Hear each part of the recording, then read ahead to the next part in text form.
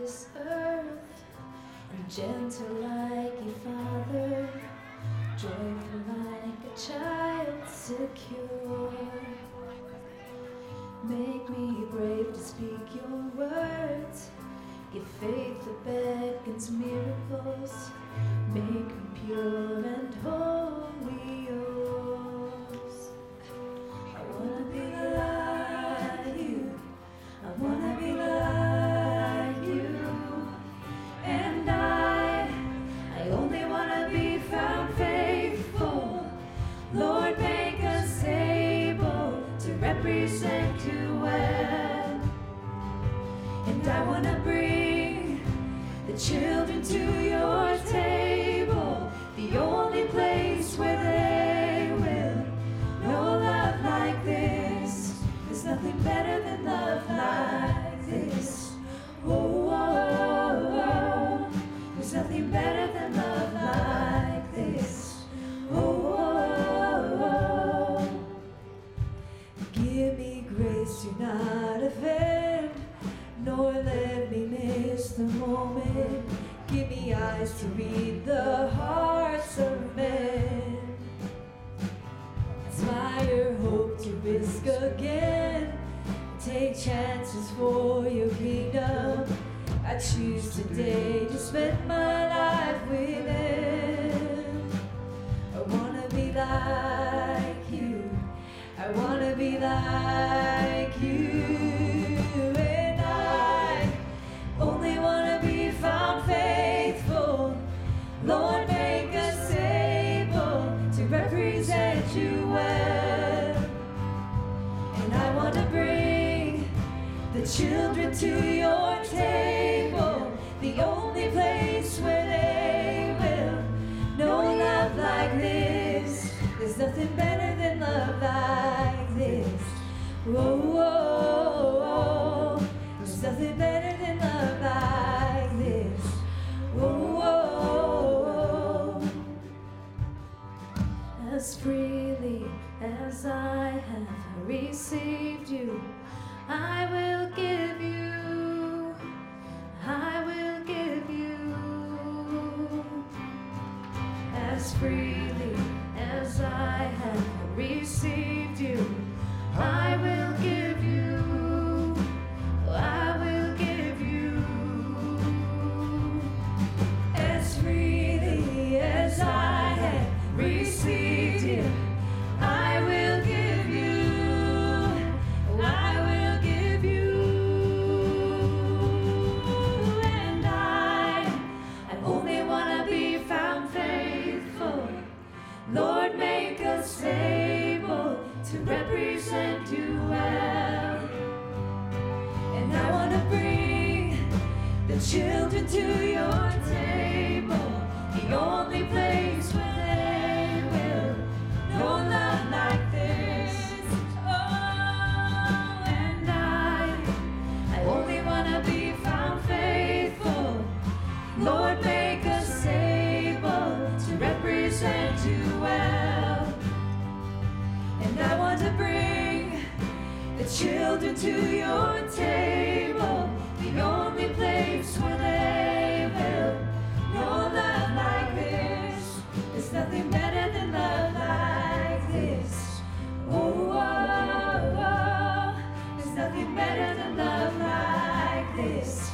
Oh, oh, oh. There's nothing better than love like this. Oh, oh, oh. There's nothing better than love like this. Oh, oh, oh. Amen. Well, good morning, everyone. Welcome to Fusion. We're so glad that you're here joining us in person as well as online. Welcome. And now hear the word of the Lord. Praise the Lord. Sing to the Lord a new song, his praise in the assembly of his faithful people. Amen. I invite you to stand and sing with us. 1, 2, 3,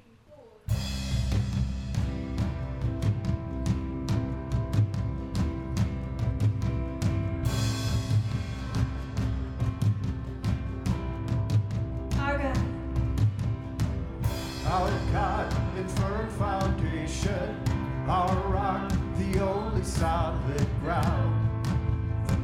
nations rise and fall. Kingdoms once strong, now shaken. We trust forever in your name, the name of Jesus. We trust the name of Jesus. You are the only King forever. Almighty God, we lift you higher. You are the only King forever. Forever, Lord, you are victorious. You are the only King forever. Almighty God, we lift you higher. You are the only King forever. Forevermore, you are victorious.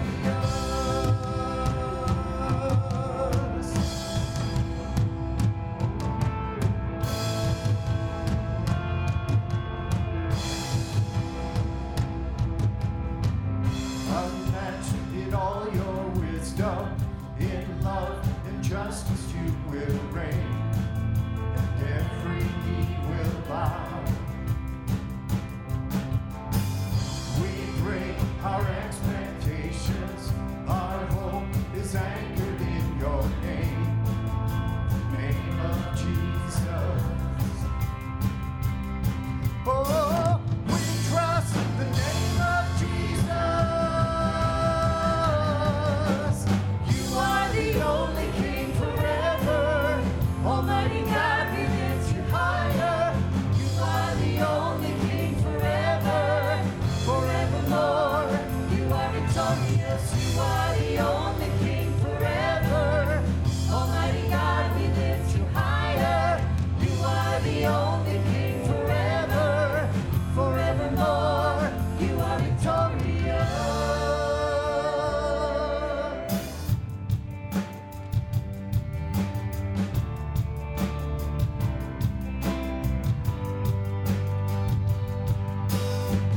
We lift our banner high. We lift the name of Jesus. From age to age you reign. Your kingdom has no end. We lift our banner high. We lift the name of Jesus. From age to age you reign. Your kingdom has no end. You are the only King forever. Almighty God, we lift you higher. You are the only King forever. Forevermore, you are victorious. You are the only King forever. Almighty God, we lift you higher. You are the only King forever. Forevermore, you are victorious.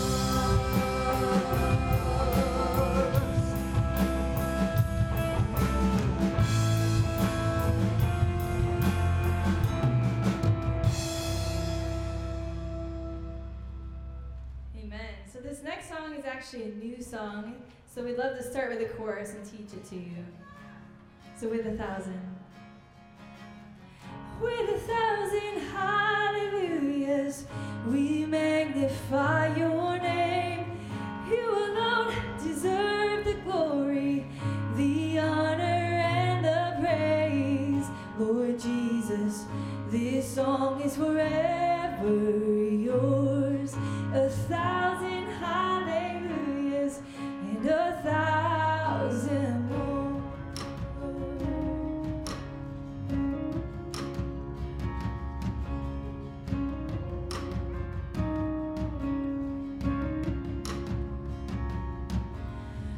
Who else would rocks cry out to worship? Whose glory taught the stars to shine? Perhaps creation longs to have the words to sing, but this joy is mine. With 1,000.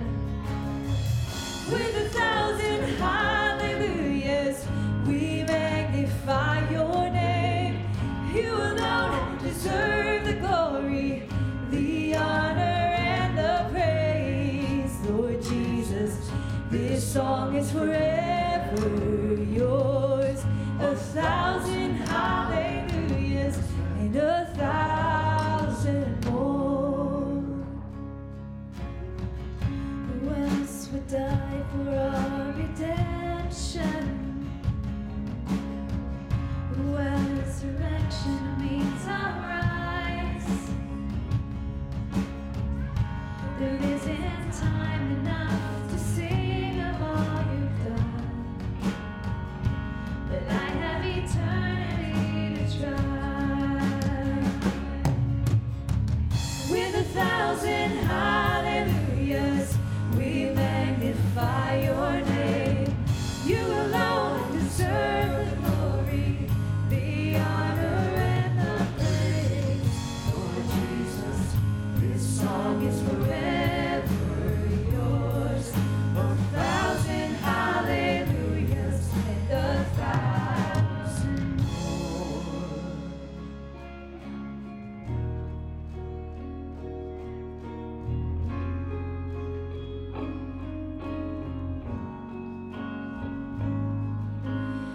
Praise to the Lord, to the Lamb, to the King of heaven, praise. For he rose, now he reigns. We will sing forever. Praise to the Lord, to the Lamb, to the King of heaven, praise. For he rose, now he reigns. We will sing forever. With 1,000 hallelujahs, we magnify your name. You alone deserve the glory, the honor and the praise. For Jesus, this song is forever yours. 1,000 hallelujahs and 1,000 more. Amen.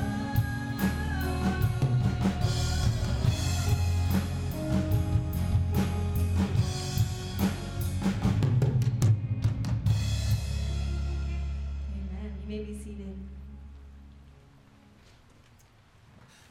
And hey, good morning, Fusion family.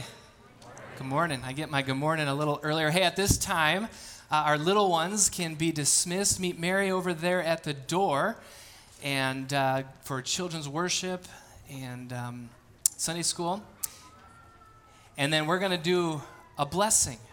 So something that we've done here, I say we, but it precedes my time, has been a blessing over our little ones to show them that we value them, and then they return the blessing. And so it's been a while since we've done this, and we just took our kids out to dinner, and it'd been a while, right? And so you need a little bit of practice, to do things you haven't done in a while.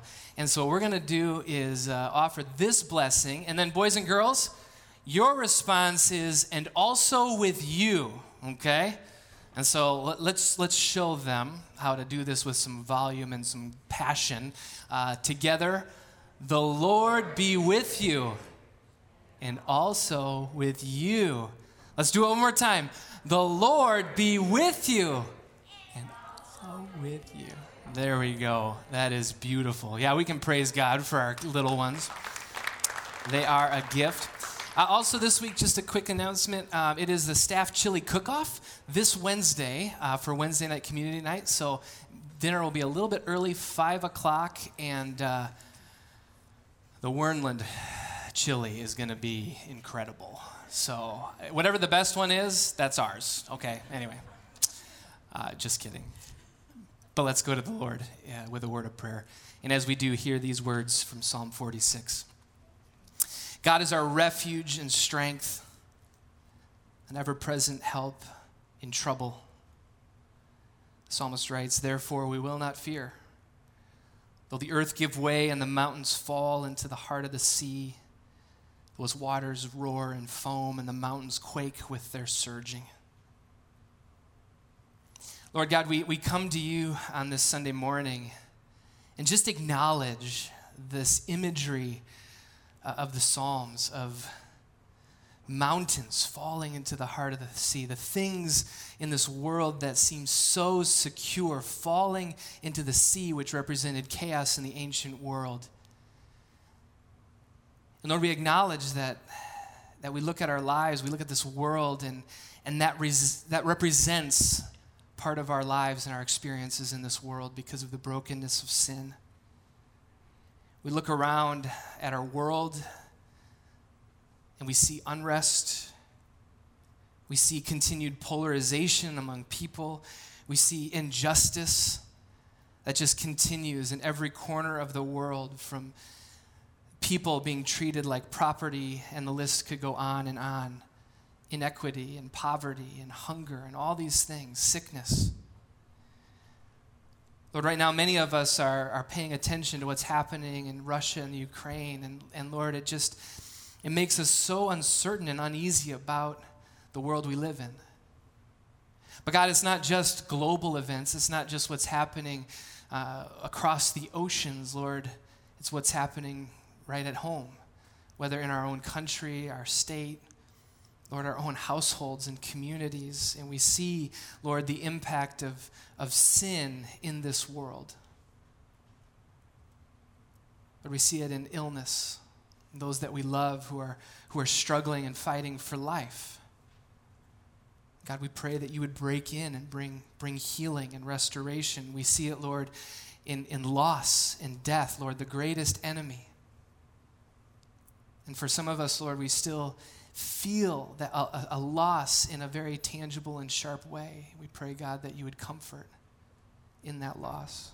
We see it, Lord, in the brokenness of relationships and relationships that should be strong and a source of strength. And God, in our lives, those relationships are a source of pain and hurt because what we long for is not what we're experiencing. Lord, it feels like the mountains are crashing into the sea.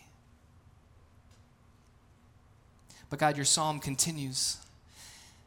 And you write, starting in verse 4, there's a river whose stream make glad the city of God, the holy place where the Most High dwells. God is within her. She will not fall. The Lord Almighty is with us. The God of Jacob is our fortress. God, your word reminds us of our future in Christ.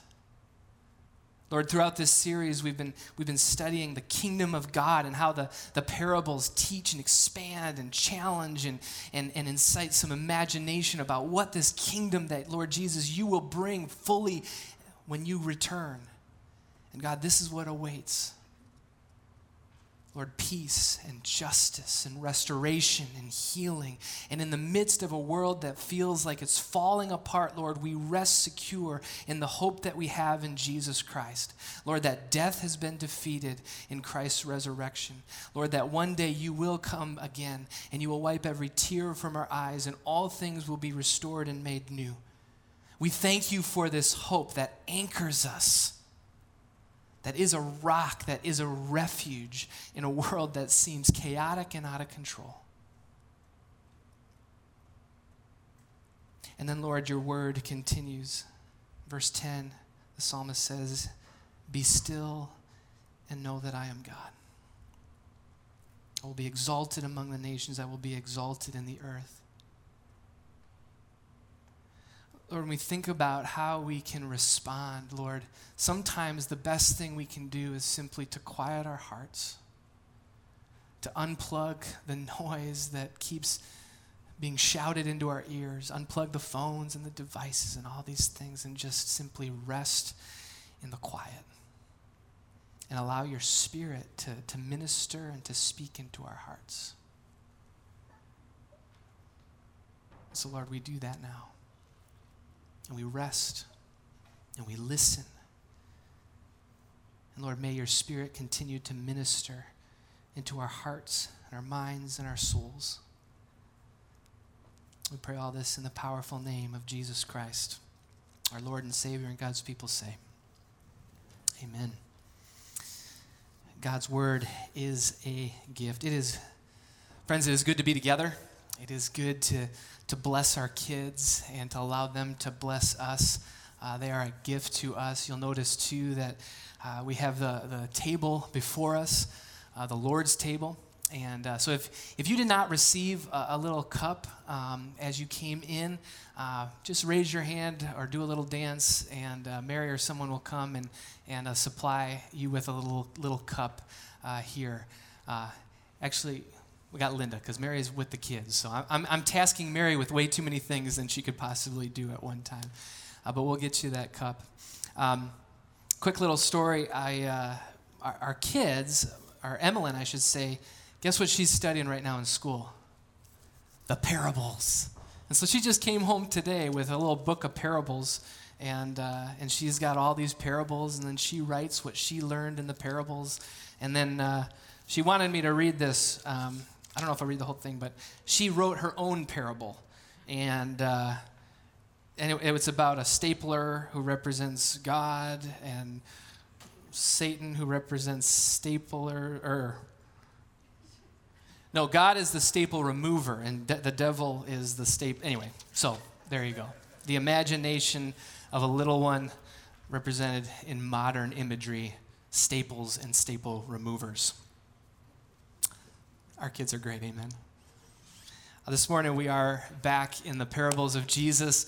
Believe it or not, we only have one more week in this series, one more parable to study. I don't know about you, but that's a little disappointing because I've just enjoyed exploring and studying, going in depth with the parables of Jesus. The series we've been calling is Scandal of Grace, and that goes by that title because the parables challenge our assumptions and paradigms and how the world works.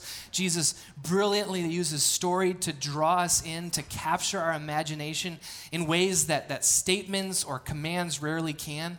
All right, stories just capture us. And all the parables are intended to help us understand something about the radical nature of the kingdom of God that Jesus was announcing in his ministry and brought forth in his life and death. But we only have one more week because not next week, but the week after, we'll be in the season of Lent. And so in 2 Wednesdays, we'll have an Ash Wednesday service here during community night. I just say that a couple weeks in advance just so you can prepare your heart for that season. But this week, we're looking at one of the more, I think, kind of confounding parables of Jesus. It is the sheep and the goats from Matthew 25, verses 31 through 46. And I think it's a passage that many of us are probably familiar with, at least this one part of the parable where Jesus associates himself with the least of these, right? And so we gather from this parable that when we help those in need, the least of these, we are actually helping Jesus. And I think there's obviously truth in that. But the part of the parable that we have a hard time connecting with is the rest of what Jesus says about separating sheep and goats and words about eternal punishment, eternal life. Like, what do we make of all of that? And I'm not sure we're actually going to answer all the different questions that you might have swirling around in your mind this morning. But what we can do is study the text, and we're really going to jump into the context this week to help us figure out not only what the parable is maybe starting to say, but also what the parable is not saying. And that's going to kind of be how we frame our time. But before we do any of that, let's jump right in. We're going to get to the context in a little bit. Let's jump into Matthew 25, starting with verse 31. If you're willing and able, I invite you to stand as we honor God as he speaks to us this morning. This is the parable of the sheep and the goats. Matthew 25. Jesus says, "When the Son of Man comes in his glory, and all the angels with him, he will sit on his glorious throne. All the nations will be gathered before him, and he will separate the people one from another as a shepherd separates the sheep from the goats. He will put the sheep on his right and the goats on his left. Then the king will say to those on his right, 'Come, you who are blessed by my Father. Take your inheritance, the kingdom prepared for you since the creation of the world. For I was hungry, and you gave me something to eat. I was thirsty, and you gave me something to drink. I was a stranger, and you invited me in. I needed clothes, and you clothed me. I was sick, and you looked after me. I was in prison, and you came to visit me.' Then the righteous will answer him, 'Lord, When did we see you hungry and feed you, or thirsty and give you something to drink? When did we see you a stranger and invite you in, or needing clothes and clothe you? When did we see you sick or in prison and go to visit you?" The king will reply, "Truly I tell you, whatever you did for one of the least of these brothers and sisters of mine, you did for me." Then he will say to those on his left, "Depart from me, you who are cursed, into the eternal fire prepared for the devil and his angels. For I was hungry, and you gave me nothing to eat. I was thirsty, and you gave me nothing to drink. I was a stranger, and you did not invite me in. I needed clothes, and you did not clothe me. I was sick and in prison, and you did not look after me." They also will answer, "Lord, when did we see you hungry or thirsty or a stranger or needing clothes or sick or in prison and did not help you?" He will reply, "Truly I tell you, whatever you did not do for one of the least of these, you did not do for me." Then they will go away to eternal punishment, but the righteous to eternal life. This is the word of the Lord. You may be seated. You join me in a word of prayer. Lord God, we thank you for your word. Lord, we thank you for how words like this parable in some ways encourage us, in other ways bring about questions. And Lord, in all these postures, Lord, we thank you that your Spirit speaks and invites us in. And so, Lord, as we study, as we look at these words of you, Lord Jesus, may you direct our hearts to your truth. May we be grounded on the good news of the gospel of Jesus Christ. We pray all these things in Christ's name. Amen. Just this past week, I was doing some texting with some old high school, but also we grew up together. They were grade school buddies. And we're just reminiscing about, this is how you know you're getting old, the good old days, right? Anyway, I'm still working through that, obviously, yeah. The good old days. Anyway, so we're thinking about elementary school and middle school, and we're really thinking about grade school lunches. Now, does anyone remember like the hot lunches that you got? Or maybe some of you had lunch from home, bag lunches, and it was like ham and cheese every day. It was just consistent, a constant thing, a comfort food. But anyone else have hot lunch growing up? Some. And we were just kind of reminiscing, like, what were your favorites? You know, by the way, I think it was like 45 cents when I was growing up. That's how much hot lunch was. And you could get an IOU. Anyway, we were just reminiscing some of our favorite hot lunches. There was the... anyone in my generation, that rectangular piece of pizza. Does anyone remember that? It was this big tray, and they were all cut in uniform pieces, and it was like, pizza day, yes! Our kids get Pizza Hut. Like, what in the world? Anyway, the rectangular pizza, that was like a favorite. I also loved breakfast for lunch, brunch, when we had the French toast sticks. Like, that was a big deal. That was a big deal for us. The other one, Salisbury steak. I got one. Does anyone like Salisbury steak? Okay, definitely not steak. And I don't know who Salisbury is, but he does a really good job because it's delicious. Salisbury steak, mashed potatoes, I love that one. But then there are also like ones that you're like, oh man, fish stick day. And you could like knock those things on the tray. Anyway, there were like other lunches that were not great. Anyway, just kind of reminiscing about childhood and the simplicity of childhood. Like being a kid is pretty simple. And like when I was a kid, like that was like one of the big time worries. Like that was my big concern. Like what were we having for lunch, right? And all of a sudden you get older, you become an adult, you get into adulthood, and do our worries shrink or do they seem to get bigger? Bigger. I don't know about you, but I pull out that little phone and I go to the little news feed app, and I'm almost scared as that thing's opening. What news am I going to come across today? It's been almost 2 years since the world was kind of turned upside down with the pandemic. It feels 2 years later that our world in 2022 still is spinning out of control. There continues to be polarization, political, but even beyond that. Like our world just seems so at odds with one another. You look at our economy and there's inflation, right? going through the roof. You look at our world, and there continues to be this increasing gap between those who have and those who are without. In the prayer mentioned, we're all keeping a close eye on what's happening in Russia and the Ukraine, and what does that say about what the world's going to look like in a month from now or more. Not only that, but you open that app, and what's getting news, right? What's newsworthy? It's tragedies, it's controversy, and we're just inundated with this news that's disheartening or scary or worse. And here's the thing, and we've talked about this before, but right now in 2022, we can get more information in our pocket, in the palm of our hand, than most people throughout human civilization ever had access to in their entire lifetime. By far, actually, right? And not only that, but the news we get is like 100 years ago, all the news you got was like what was happening in your local town, right? And so you hear news, someone yells like, the Johnson's house or whatever is on fire. And you could do something about it. You get in your horse and buggy and you go over there and you start pitching water to try to put out the fire. Now we get all this news from all around the world, and we can't do anything tangibly about it. And so the question is like, the world seems to be falling apart, and the question we're just asked, like, what can I do about it?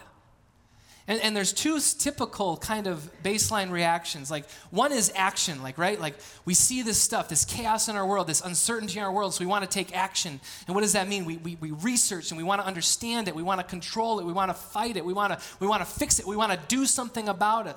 And some of us are kind of wired that way, right? But oftentimes, like, the best we can do is maybe, post something on Twitter or whatever. The other side, and I kind of more fall in category number 2, is the other side. It's like, this is overwhelming. I don't know what to do with it. So it's like apathy. I just want to bury my head in the sand and distract myself by watching sports or whatever, or playing video games. I guess I don't really do video games, but I want to just distract myself and not think about it. Like, what do we do? Take action, apathy. The world seems in chaos, and there's so much uncertainty about the future, and we're like, what do I do about it? Well, here's the thing about what we're experiencing. Now, of course, I think social media and technology has kind of exaggerated or amplified it. But here's the thing. Every generation has thought that things have never been worse. Every generation of Christians have been convinced that the end times are upon us. And I say that not to minimize the troubles or the uncertainty.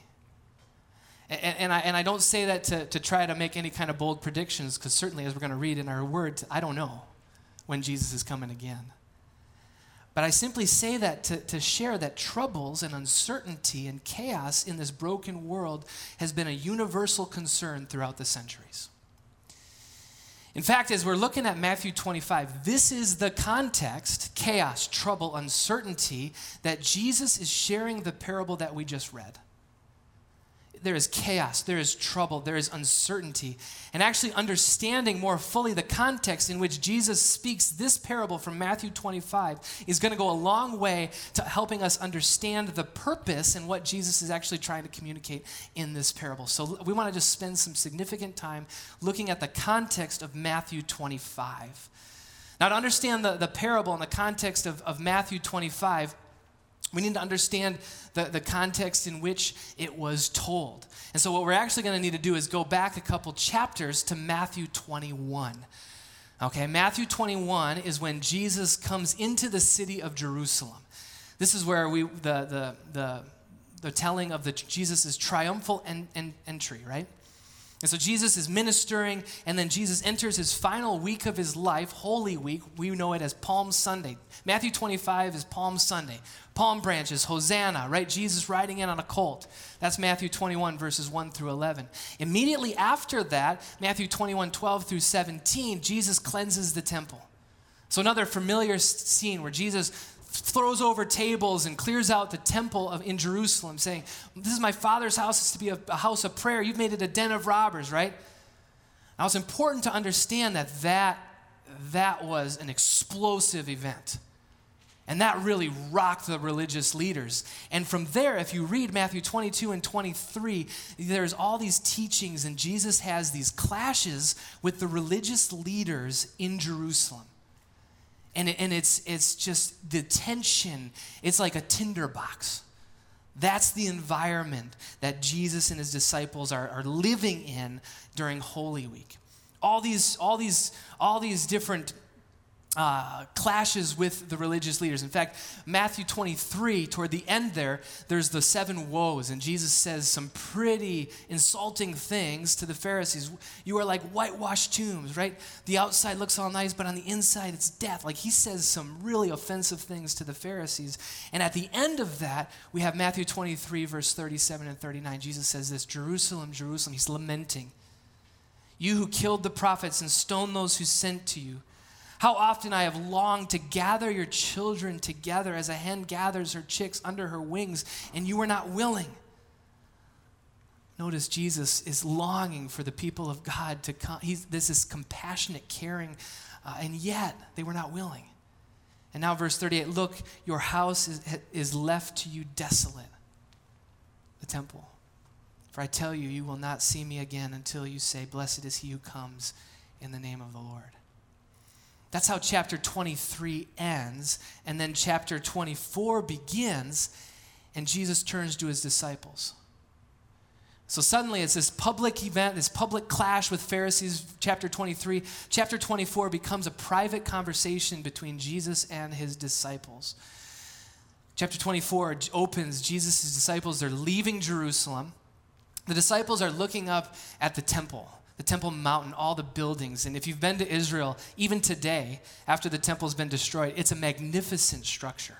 And they're all admiring it, like, look at this, is incredible. Jesus says to his disciples, this temple is going to be destroyed.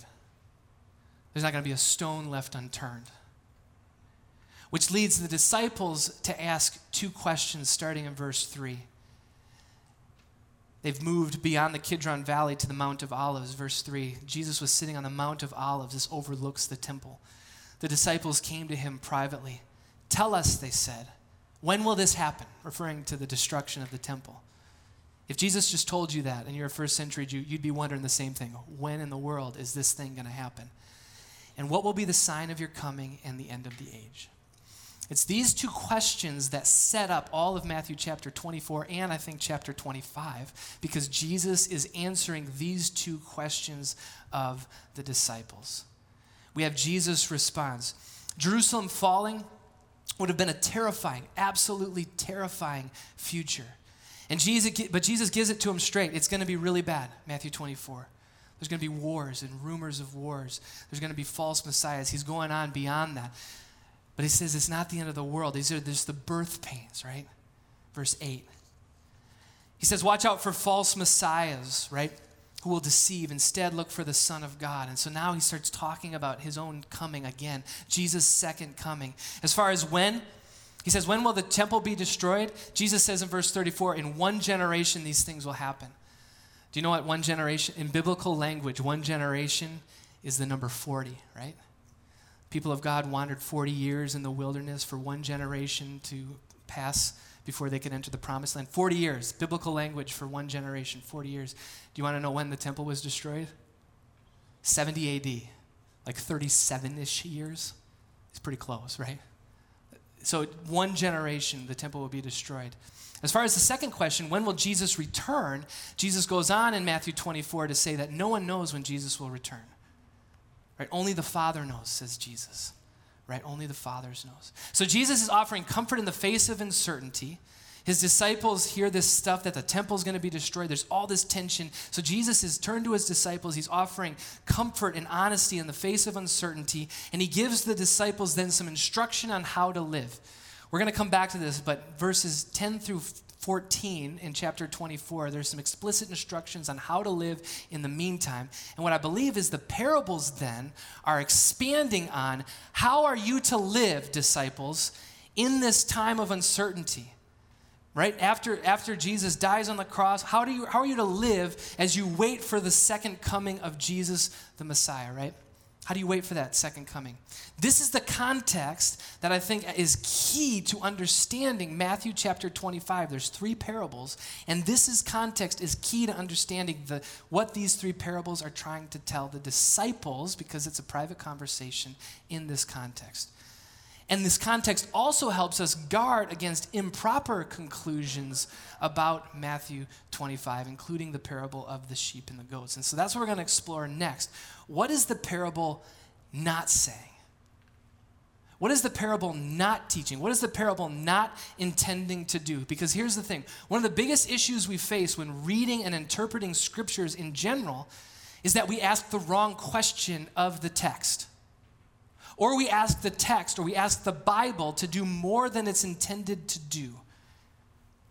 A couple of examples. Revelation 7 mentions 4 angels standing on the 4 corners of the earth. There's other passages that talk about how the world is structured, and there's waters above, waters below, the heavens sitting on the foundations of the earth. And you could read all that, and as particularly, you could read Revelation 7 and think, 4 corners of the earth. But the earth is round, right? Like the Bible's not postulating a flat earth theory, right? Because 4 corners suggests a rectangle, a flat surface. A globe doesn't have corners. What does the Bible say? You're asking the wrong question. Right? You're asking the wrong question. Revelation 7 is not trying to describe the earth's dimension or shape. Not to mention there was a totally different understanding 2,000 years ago of how the earth was created. We didn't know the earth was round until like 500 years ago, right? So you're just asking the wrong question if you're drawing those conclusions. Here's another one. Isaiah 55. Isaiah 55 talks about the mountains singing and the trees clapping their hands, right? I think there's a song. The trees of the forest will clap their hands. Am I singing that right? I don't know. No one's sang with me, so I'm assuming I'm doing it completely wrong. But there is a song about the trees of the forest clapping your hands. And you could read that and you could be like, this Bible is hogwash, right? The trees don't have hands, right? You're reading it wrong. It's poetry. It's beautiful poetry and imagery that helps us understand that the creation itself worships the Lord. You're asking the wrong question. Does that make sense? Are you tracking me? Following me? Okay. So Jesus, remember, we're talking about the parables, and the parables Jesus uses to teach something specific in a specific moment and context. If we're trying to make it more than that, then we're going to get to some kind of interesting conclusions. And here's the thing. This parable is not intended to teach an exhaustive, systematic theology on the final judgment or on heaven and hell. And so if you can ask too many questions of this parable if you take it out of context. Jesus here is not trying to teach on all the tensions and mysteries. Let's be honest, there's just a lot of things about the final judgment we don't know, the nuances. He's using imagery to teach something specific. And if you've ever used metaphor, all metaphors break down if you push them too far. And so it's not wise to ask this parable to do more than it's intended. Again, Jesus, and we're going to come back to this, Jesus is trying to comfort and encourage his disciples who are freaking out a bit because of all the tension that's being raised in the Pharisees who want Jesus dead. Because they've seen what's going on. They sense what's happening in Jerusalem in this final week, right? And they're wondering about these questions about the temple being destroyed. Matthew 25 is helping them know how to live in this season that awaits Christ's return. Again, we're going to come back to that. But Jesus is not trying to teach a systematic theology on heaven and hell and the final judgment. That's the first thing. The second thing that the parable is not intended to do, it's not works righteousness, okay? This is not a parable that is supporting some kind of works righteousness, meaning that we can do something to earn our own righteousness. Too often, we're tempted to reduce this parable to an equation about what I need to do to be a sheep. It's very clear from this parable, you want to be a sheep, right? You don't want to be a goat. It's very clear, right? Okay, I failed with the first song. Do you remember the song from camp? I just want to be a sheep, ba, ba, ba, ba. I just want to be a sheep. Ba, ba, ba. No one's singing with me anymore. I don't blame you. But we want to be a sheep. And so the temptation is to make this parable a simple equation like love the least of these, and if I love the least of these, that's loving Jesus, and if I do that, I go to heaven. And if I don't do that, I'm going somewhere else I don't want to be. But is that what Jesus is saying? Now, what we understand is that goes against a core tenet, a core foundation of the gospel of Jesus Christ, that we are saved by grace through faith. So is that really what it is saying? In fact, I would say that this passage itself doesn't suggest that. Verse 34, Jesus says this, "Come, you who are blessed by my Father," saying to the sheep, right? "Take your inheritance, the kingdom prepared for you since the creation of the world." Inheritance cannot be earned. Inheritance is something received from a parent, right? Because you are loved. Not only that, but it's been something that's been prepared since the creation of the world. This is not some recent appointment like, good job, you love the least of these, now you can go to that. No, this is a promise that had been prepared since the creation of the world. So even the parable itself is not suggesting or promoting any kind of works righteousness. And so if we're gathering that from the parable, we're asking the wrong question and getting the wrong answer. It's not systematic theology. It's not works righteousness. And finally, one more. The parable is not intended to be a scare tactic to get people to love the least of these in our world. Unfortunately, the Church of Jesus Christ has too often used the threat of hell as a motivational tool. And it's happened unfortunately, far too often in our history. The threat of hell has been used to motivate our young people to follow certain moral ethics, right? Like do this, because we want our kids to live a certain way, and that's a good desire, but we use the threat of hell to get them to live a certain way. We use the threat of hell to get people to give their life to Jesus. And that's happened in a variety of different forms, from the person standing on the corner with a poster board that has these words like, "You don't want to burn." Sad to say, when I was in high school, I went to a haunted house. That was the intent. It was like a Christian haunted house, and the whole intent was you walk through these horrifying scenes with the hope that you would be so scared by the end that you'd give your life to Jesus. They're called hell houses. It's a real thing. Matthew 25 opens up a whole new opportunity, if you're asking the wrong questions, to motivate people by fear. Motivate people, scare people to death so that they love those in need, because none of us want to be a goat, right? That's not the intent of this parable. Here's the thing. Fear and threat is a powerful motivational tool. I'll give you that. You can get people to do a lot of things if you scare them. But that's not the MO of Jesus Christ. Can I get an amen? And not only that, but fear cannot motivate someone to love. Think about this. Love. What's love motivated by? Self-giving. Giving of oneself. What's fear motivated by? Holding on. Self-perseverance, self-protection. They're complete opposites.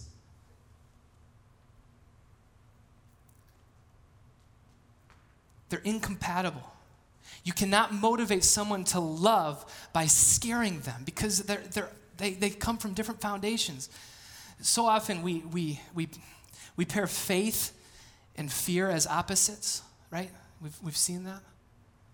But they're not opposites. Love is the opposite of fear.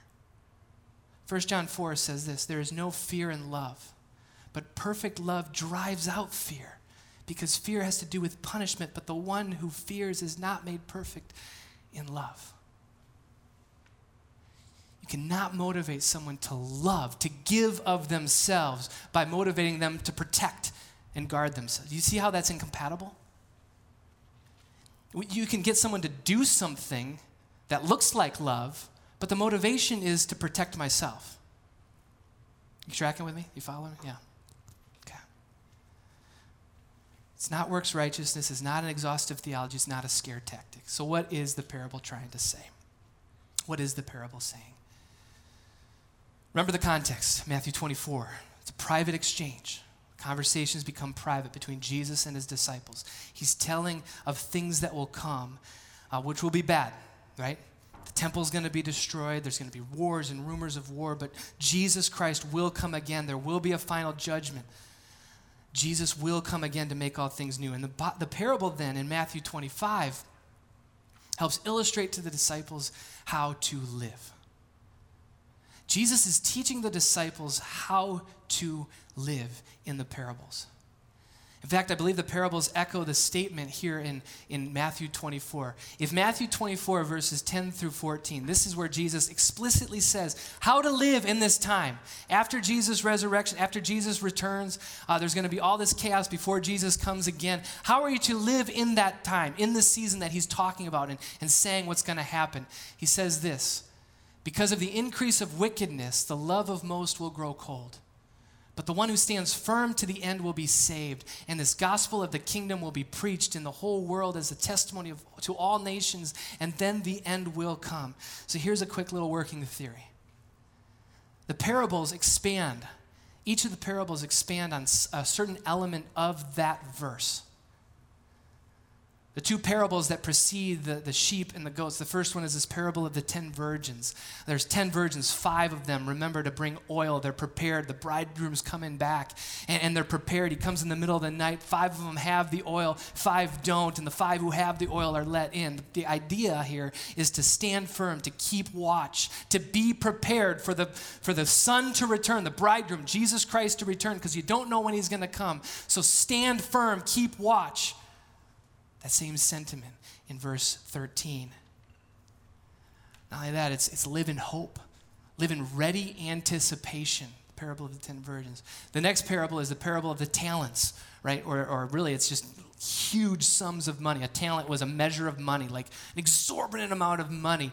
And this parable of the talents, there's a master, he has 3 servants, and he gives each servant a certain amount of talents according to their ability, right? One gets 5, one gets 2, one gets 1. The one with 5 and 2 invest and come back with an equal amount, right? 5 and then 2 more. 5 more, 2 more. Then there's the one with the 1, and what does he do? He hides it. He buries it. The word is he hides that talent. I think this one is getting at what does it mean to live in faith, to invest in the kingdom. And the gospel of the kingdom will be preached to the world and the testimony of all nations. This is to live in faith, to take what God has given us, the best thing that God has given us, which is the gospel of Jesus Christ, and to invest it, to share it with the world so that it pays dividends, so that others come to know Jesus Christ. Live in faith. Parable of the talents. And then finally we get to the parable of the sheep and the goats. Here Jesus is emphasizing the importance of love. Because the temptation is that in the face of increased wickedness, right? Because of the increased wickedness, the love of most will grow cold. Isn't that so true? We don't feel much like loving when our world feels like it's falling apart. When we don't know what tomorrow will bring, we don't have a posture of love by default, which is hands open and giving. When the world seems uncertain, when the world feels like it's falling apart, what's our posture? I got to hang on to mine. I got to protect what's mine because I don't know what tomorrow's going to bring. And that's not a posture of love. That's selfish. That's fear-driven, really, right?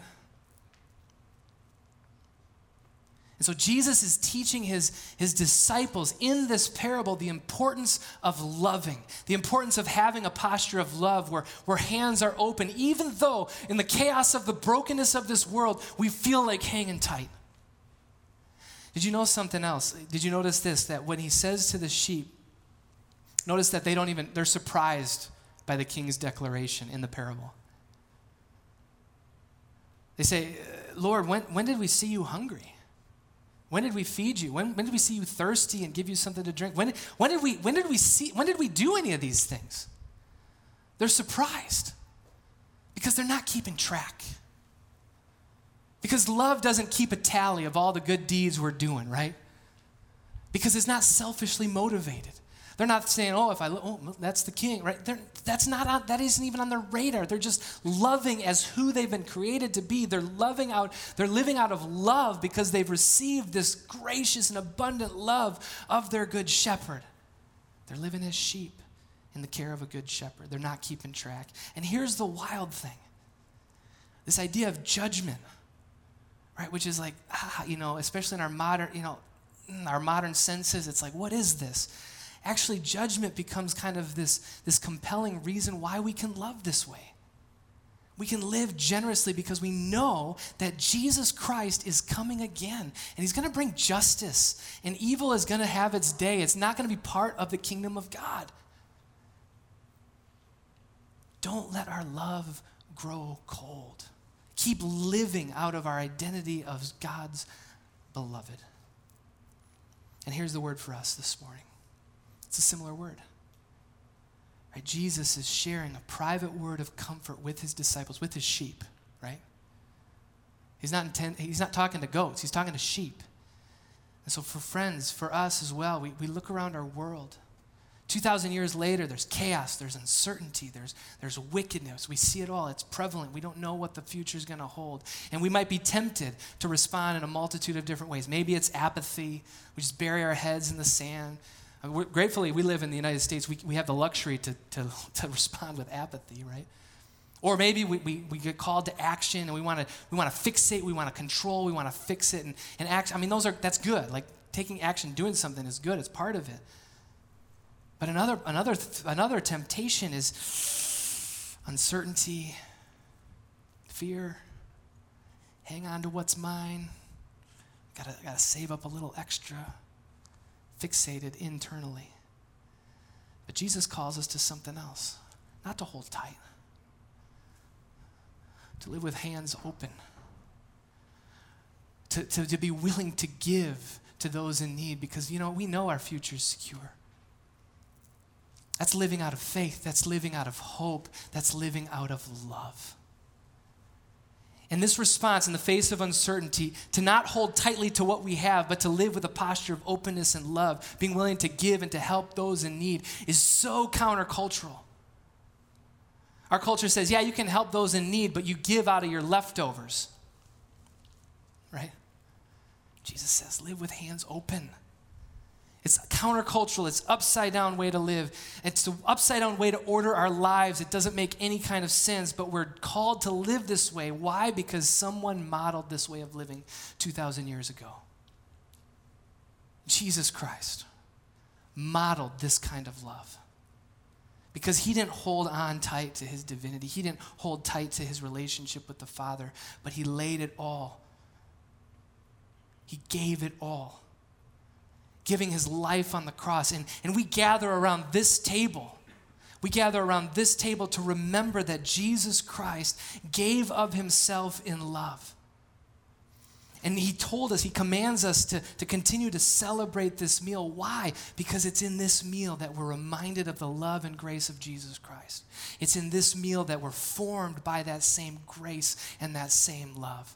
And it's in this meal that we're nourished and empowered to live a new kind of life that's completely different from the posture of this world. To live with hands open. Love. Love. Let's pray together. Will you join me? Lord God, we thank you for your word. We thank you, God, for Lord, how these parables challenge us, comfort us, do all kinds of things within us. And yet, Lord, we could continue to study each of these parables for so much longer because they're so rich with meaning, because Jesus, you are this brilliant teacher. But Lord, it's not just the word that we have by the power of your Spirit, but Lord, we thank you also for this sacrament. Tangible elements, bread and juice, that reminds us that, Lord, you are just as real as these things we can hold in our hands and take into our mouths. Lord, you are real and your grace is abundant. So, Lord, prepare our hearts. May we experience your grace and your love and in your empowering work by the power of your Spirit, we pray. Prepare us. Lead us to your table. We pray this in Jesus' name. Amen. Amen. Jesus says in John 6, I am the bread of life.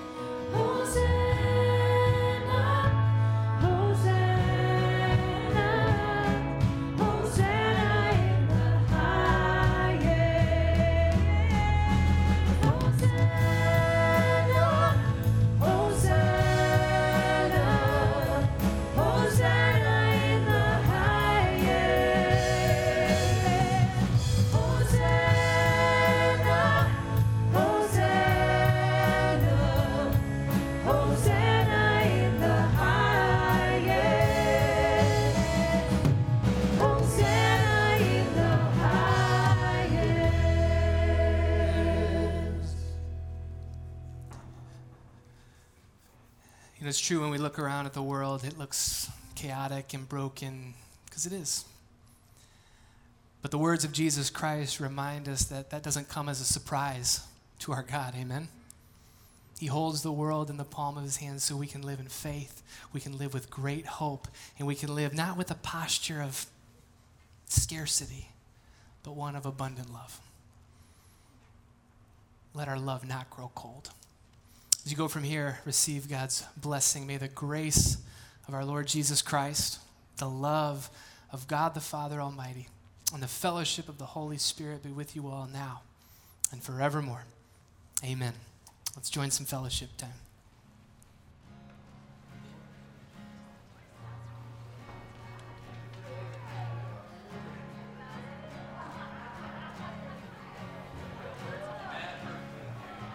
Praise to the Lord, to the Lamb, to the King of heaven. Praise, for he rose, now he reigns. We will sing forever. Praise to the Lord, to the Lamb, to the King of heaven. Praise, for he rose, now he reigns. We will sing forever. With 1,000 hallelujahs, we magnify your name. You alone deserve the glory, the honor, and the praise. Lord Jesus, this song is